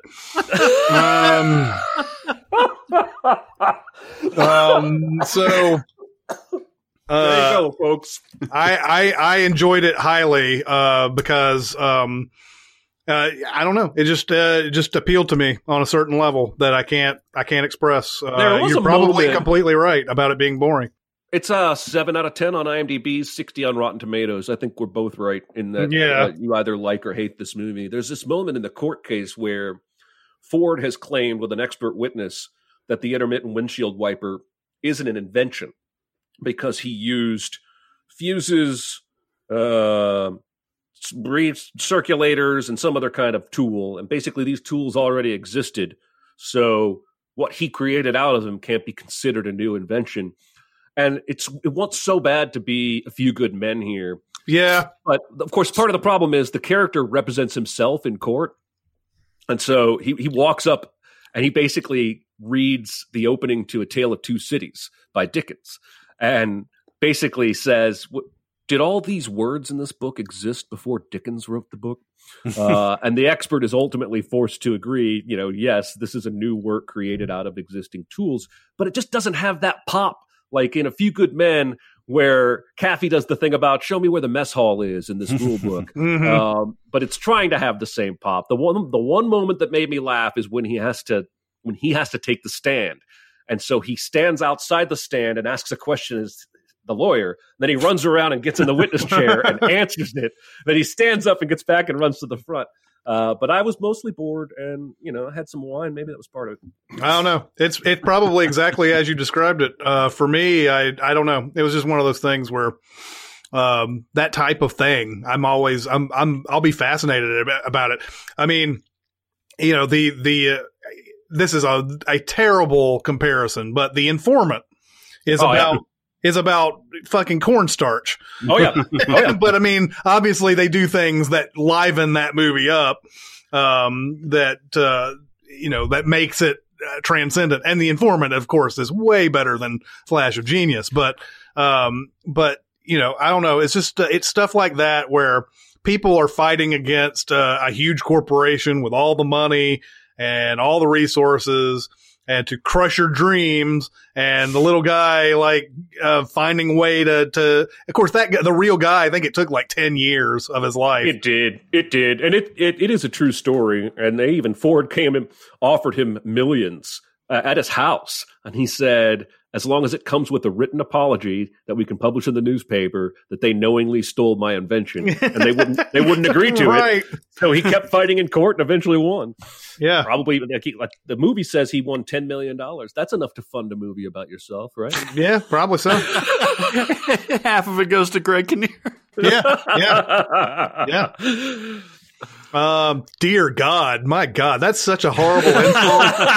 That was like one of his first leading roles. Man. Yeah, it was. I think he was on like The Soup, wasn't he? Yeah, it was he was on The Soup. Was it Talk Soup first, and then The Soup? It was Talk Soup first, and then he made that movie. Oh my God, that movie's fucking awful. Okay, so like I said, I've been watching baseball movies. One that I rewatched, I had not seen since it came out. That is a major classic to people, I believe, who are just slightly younger than me, is The Sandlot. Mm. I remember watching The Sandlot and enjoying it, but then later on in life, I realized people were quoting this movie Yep. like it was their Pulp Fiction or something. Mm-hmm. And like, I was like, man, I like The Sandlot, but I didn't know it was, I rewatched it and I really, really loved it. Yeah. It's so good. I knew it was, but I think this second time around and being much older now, I really love this movie now. But yeah, there are some things about it that I'm like, cause I think it loses its main character essentially midway through it. It does. It starts off with him narrating the whole thing and saying like, this is the summer when blah, blah, blah. Benjamin Franklin Rodriguez is his name, which is a bunch of bullshit. He's like, when Benjamin Franklin Rodriguez taught me baseball and everything. And so like, it shows this kid who's just moved. His mom is Karen Allen. Karen Allen is just recently remarried to Dennis Leary, and she wants this nerdy kid of hers to go out and like actually make friends and even get in trouble. She says, don't get in too much trouble, but get into some trouble. But he befriends these baseball players for some reason, even though he has no talent for playing baseball whatsoever, but he just wants to be included.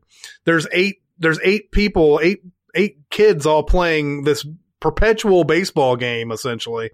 And he just kind of walks in on the field and joins them, but he doesn't have any ability whatsoever. He can't catch the ball. He can't throw the ball, nothing. But because Benjamin Franklin Rodriguez is such an awesome dude, he takes him under his wing and defends him with all the other kids and everything. And then at some point in this, the kid is accepted. He starts to learn how to catch the ball and throw the ball and everything. And when they anytime they hit a ball over the fence, it goes into this junkyard and they're scared of this dog that they call the Beast. And they think, and there's a guy in there who tells this awesome story. And this is probably the most famous part of the whole movie. Tells this awesome story about how this junkyard dog came to be and everything. And like the guy who owned the junkyard bought this dog to fend off, intruders or something, but the dog was eating, it was like thieves were coming in and the dog was eating the thieves. And there were 150 something thieves that got killed and eaten. And like, the police came by and they said, well, you're going to have to lock up this dog. And the junkyard guy's like, how long? And he's like, forever. This is before Drunk History, where like you had somebody saying something and then you had another person, another actor sort of mouthing the words and everything. And, so it's like forever. But yeah, so they lose a ball. They've lost many balls over this fence over the past couple of years. And main character kid decides to go home and pick up a ball that was signed by Babe Ruth, to the Dennis Leary character and to use that ball because he doesn't know who Babe Ruth is. He's heard of Sultan of SWAT. He's heard of Great Bambino. He doesn't know who Babe Ruth is. So he thinks Babe Ruth is like a woman or something that signed this baseball for his dad. Doesn't know how valuable the ball probably is. And when he gets up to bat, he has his moment in the sun. He hits a home run with the Babe Ruth ball. And it goes over this fence. And so for a good chunk of this movie, it's them trying to figure out how to get the ball back because they know that Dennis Leary is going to go on a Demolition Man rant if he doesn't get that ball back. And so there's a lot of like inventive stuff on like how they try to get the ball back. A lot of inventive stuff on what these kids' perspectives of this dog actually is. Yeah. And so so there's a lot of stuff going on there. I really enjoyed how they did that because it's easy to get like some really vicious, horrible dog and make that the main character, the dog that they're scared of. But here, it's a basic dog, but they are imagining it as much bigger than it really is. And the movie's just fun all the way throughout. It's just been forever since I've seen it, and I was amazed to see how good it was. So, The Sandlot. Yeah, I have always gotten a little bit of Stand By Me vibes from this movie. Yeah. Both in terms of maybe the era they're set in, as well as the coming of age and the kids being kids and warped perspective of adult life. Yeah.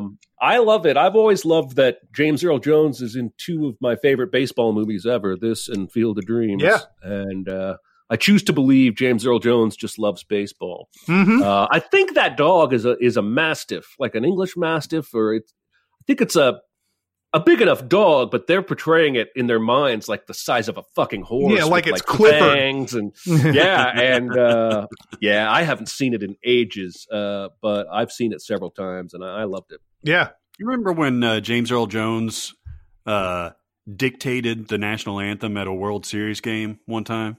I don't remember that at all. It sounds awesome. It was. Okay, so they bring out James Earl Jones to speak the national anthem instead of sing, obviously, because he's got this grand voice. And then it gets to say does that Star Spangled, so like the big thing, oh say does that Star Spangled Banner yet wave, and he goes, oh say does that? No. He totally flubbed the line. I'm like, you came here for one reason, man. You flubbed the line. Hey, I look at it as I got an extra word out of James Earl Jones. There you go. It's and at least it wasn't Carl Lewis. Right.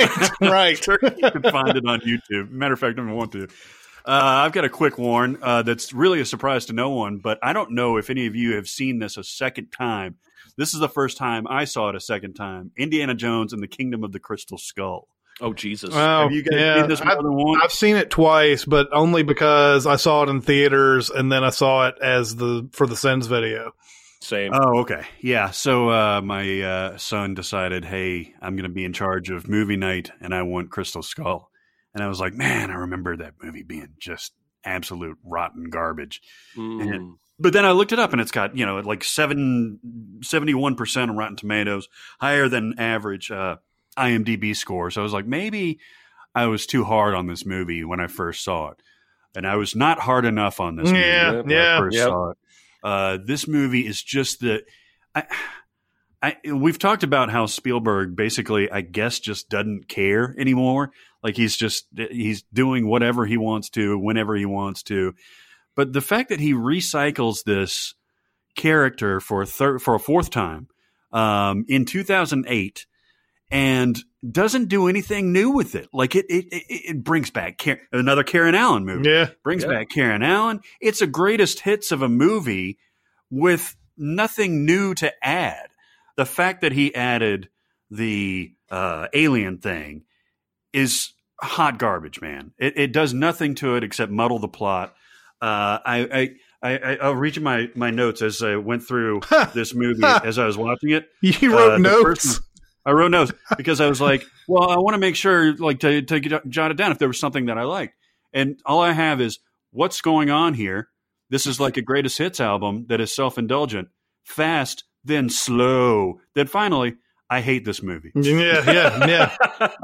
I worry a lot about this West Side Story that he's making, specifically because of that motorcycle Jets and Sharks diner scene in Crystal Skull, where it just seemed really ham-handed and caricature-y, and I wonder if even the idea to remake West Side Story didn't come out of directing that scene. Yeah. You may be right. It's funny because like the best parts of Raiders of the Lost Ark were the reality of it, right? He's a pulp character. But he's based in reality, and then he gets into these fantastical positions, right? And he can get out of them practically, at least, right, by thinking or stuff like that. The whole nuke fridge thing is the most absurd thing I think I've ever seen in a major motion picture, because it makes absolutely no sense. There's a nuke that goes off like maybe 5 miles away from him. He crawls into the lead fridge, gets thrown down 50 yards down the thing. Yeah. Then immediately comes out to observe the mushroom cloud. Yeah. I'm sure, but his face doesn't melt off. I don't understand. I can't remember. I Steven. don't remember who did it. I think it's a YouTube video. It might even be Mythbusters for all I know, but they're talking about how, like, I think first off, the just getting thrown the way he does would have killed him. But yes, the radiation from the blast would have gotten him. That's what I'm saying. Yeah, immediately. Yeah, I mean, you come out. Yeah, you can observe the cloud all you want to, but the radiation is there. You know, you may have not gotten exploded, but you know that's it's going to get you one way or another. But yeah, it is probably one of the most absurd things that's happened in the last. I don't know. Like, there's not. I mean. Yeah, Not to mention the Crusaders, the actual Last Crusade fantastical bits will happen. I'll buy that dude reaches into Hamnam Shabam chest and pulls out a heart. That for some reason makes sense to me, but a nuke fridge does not. Actually, I'm more offended by the multiple gopher reaction shots than I am the fridge itself. God, that was so bad. It's like one of the cheesiest fucking. It's like, God, I fucking hate those gophers, man. Yeah. Like when I was watching the movie, that was the moment where I went, Spielberg, what are you doing? I know, man. This is not you. I know. I saw. I think it might have been Red Letter Media or somebody like that was talking about how, I think they watched the making of this movie, and they were some of the interviews that the cast were giving about this, and Karen Allen said something like, very unironically was saying, when I first met Steven, he was just like this kid. He was like making these movies. He was, excited and everything. Now he's old and he's got his own kids and all that. He didn't say old, but just said now he's much older and he's got his own kids and everything. And there's a sort of the point that they were making was the fact that it just seems like that kid has been sort of punched out of him on some of these movies, and he doesn't have that same sort of, gumption to go into a movie and make it like a kid.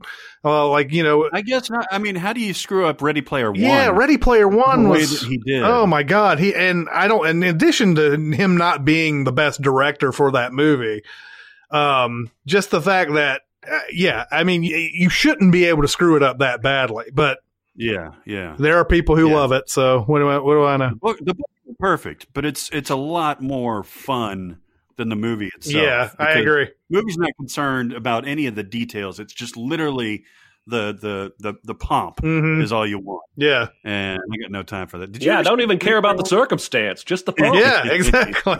Did you ever see that movie, Jeremy? Ready Player One? Yeah. I started it 3 times and stopped it inside 30 minutes every single time. I'm done. I can't connect to that. It's too much. It's just too much. It's like, hey, I've got a lot of money. Let's spend it on references. Yeah. Really expensive references. Yeah. Okay, you want to do some questions? Let's do some Let's do questions. some questions. Question. I got something to say. I want the truth. I am listening. Oh, I like this one. I just rewatched Knives Out last night and liked it even more than I did when I saw it in theaters. I agree. That movie gets better every time that you watch it. I thought it was a great update to the, quote, whodunit genre, which I thought had been exhausted by this point. My question is, what is a classic film genre that you would like to see reimagined in a modern context, and who would you hire to direct the movie? I like this question.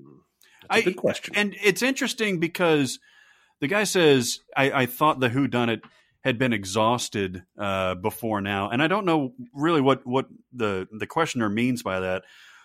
But it certainly hasn't been around for a while. Like in the 80s, you had Clue, and you had Without a Clue, and you had like Young Sherlock Holmes, and you had like a lot of these mysteries and Agatha Christie adaptations and things like that. And he's very right that Knives Out really kind of came out of nowhere to reinvigorate this whole genre, and hopefully it'll spawn a few similar things, right? Yeah. What do you guys think? Yeah, so during the prep and everything, Jeremy said parody movies, and I'll give that to Chris if he wants it. So I'll go ahead and take parody movies. I feel like the parody movie is something that lost its way, and it lost it before the Friedberg-Seltzer crew came in and started making the movies.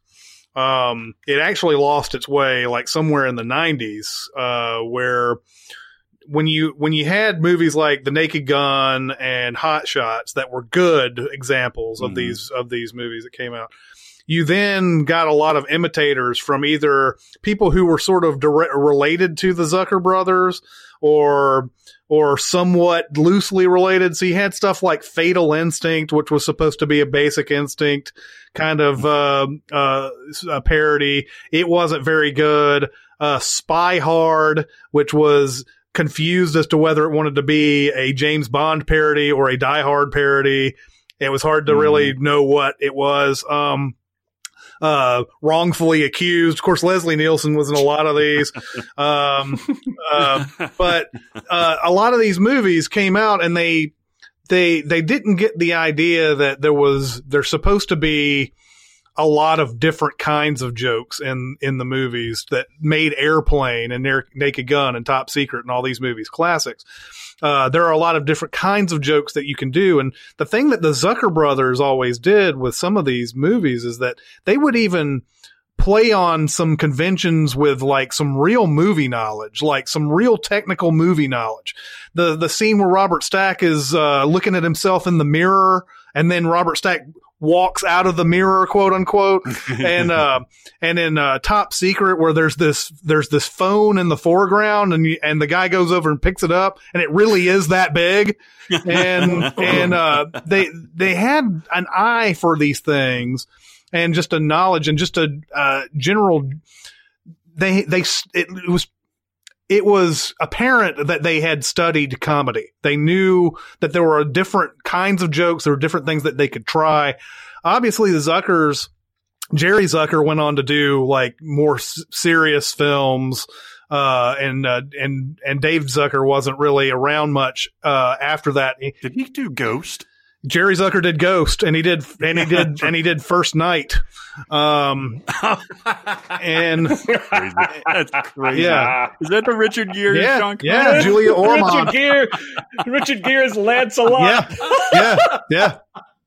And it was a whole love triangle thing where, Sean Connery was pissed off that Guinevere was in love with Lancelot, and she claimed that her mind was greater than her heart, so she would go with him anyway. The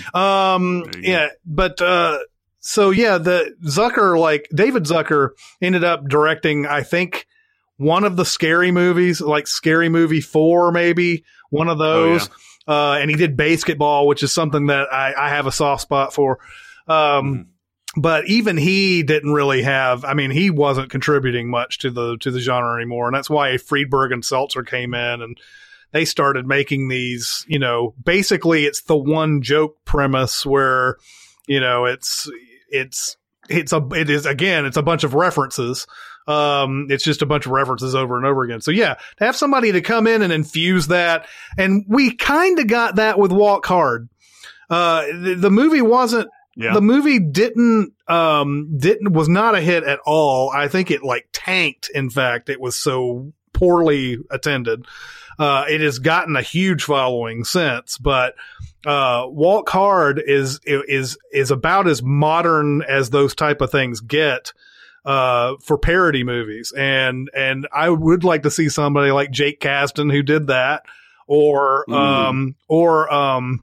somebody else. Adam McKay, to do a parody movie. Although I think McKay now has sort of found his new zone that he wants to be in for a while, and who knows how long that'll be. But I would like to see somebody like that get into the parody movie and give us something that's thought out again, not just here's a good time for a punked reference. Let's have somebody who looks like Ashton Kutcher show up and do a Punk'd reference. And a lot of you out there are old enough that you don't even know what fucking Punk'd is. And that's the point. Like, you don't even know these fucking things that they were making fun of in these movies. So, make something that's a little bit more timeless, a little bit more thought into the jokes. And yes, I would love. Let me piggyback on that with my answer. Is that okay, Barrett? Yeah, man. I would like to see a return of the Bing Crosby, Bob Hope road movies. I don't know if you guys have ever seen these. Yeah. The plot almost never matters. It's very thin. It's just them getting into hijinks, fish out of water. There's usually a romance. There's usually some songs. But why I'm piggybacking this with yours is that each of the road movies was a light satire or parody of existing movie tropes at the time, like Arabian Night movies or wilderness adventure movies or high seas comedy movies. Each of the road movies set out to sort of ape another movie or type of movie that Hollywood was cranking out at the time. And they made them for over 20 years, man. They made 7 of these things. They were going to make another one the year Crosby died in the 70s.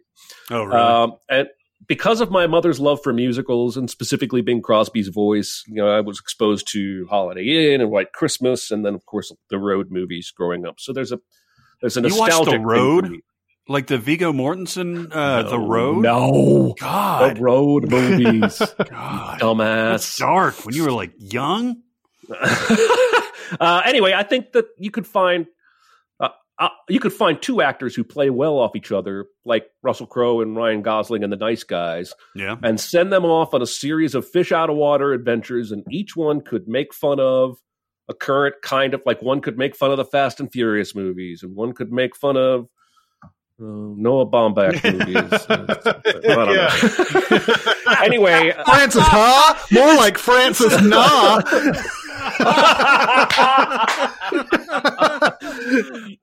Anyway, that is the type of movie that I don't think they're making anymore that I would like to see come back. So there you go. Well, I'm going to piggyback off of yours. Oh, then, shit. We have a triple piggyback. Otherwise known as a human Yeah, centipede. that's right. Or is it it's a double piggyback? Typically, they would work in like a Bing Crosby musical number in those road movies, right? Yeah, and usually it's him singing and then Bob Hope kind of like speaking his part, scatting. Right? Yeah, it's basically scatting. Since La La Land came out, I don't think I've seen any quote imitators that are that classic musical. And I would love to see that come back. I would love for Jamie and Chazelle to come back and do, a couple more of those because it's so expertly done that it brings you back to like a simpler time, basically. And I think this would be a nice time to go back to a simpler time. Yeah, the modern musicals we get are just film versions of stage shows, right? They are. Like Yesterday was one of them. Well, and I was even thinking, fuck, I can't think of anything. Oh, right well, now. like Cats, Phantom of the Opera, Cats, or you get something, really left field like a Baz Luhrmann film. But that classic musical, that's why I like about La La Land is it made me think of Singing in the Rain and that era of films, and he obviously has his finger on the pulse of those movies. I'm with you. I would love to see him. He does, and he takes it. Yeah, he takes it seriously. Like he understands how those worked back in the day. Like the Baz Luhrmann stuff is like, I'm going to make a derivative off of this, and like stuff like Chicago is just like you were saying, very straightforward, film adaptation. So yeah, I think La La Land was a unique situation that could be studied to not replicate, but you get that same feeling. But you have to take that subject matter kind of quote seriously. You know what I mean? Yeah. Yeah. Okay. Well, we just did a show. We did a podcast right there, buddy. That's right. Next week we will be doing the 2 rounds in the second round, the two parts of the bracket, the South and the West, that are still left. So we'll be doing 2 next week. Man, there's some crazy ass matchups. Yes. Coming up. Yes. I'm looking at some that they're breaking my brain. Yeah, no kidding. But we're going to be doing that next week. Keep going to Sincast presented by CinemaSins on Facebook. We're also on CinemaSins Twitter, Music Video Sins Twitter. We're on SoundCloud. We're also on Discord. If you want to get on Discord, you can go to our Reddit page and find the link on the right side, or you can go to the Facebook page and private message me, and I'll give you a link there. But that is going to do it for this week. It's Chris Atkins and Jeremy Scott, Barrett Sher. We'll see you next time. Thanks for listening. Comment on our episodes on our SoundCloud page. Check us out on YouTube, Twitter, Facebook, and Reddit. And be sure to visit cinemasins.com.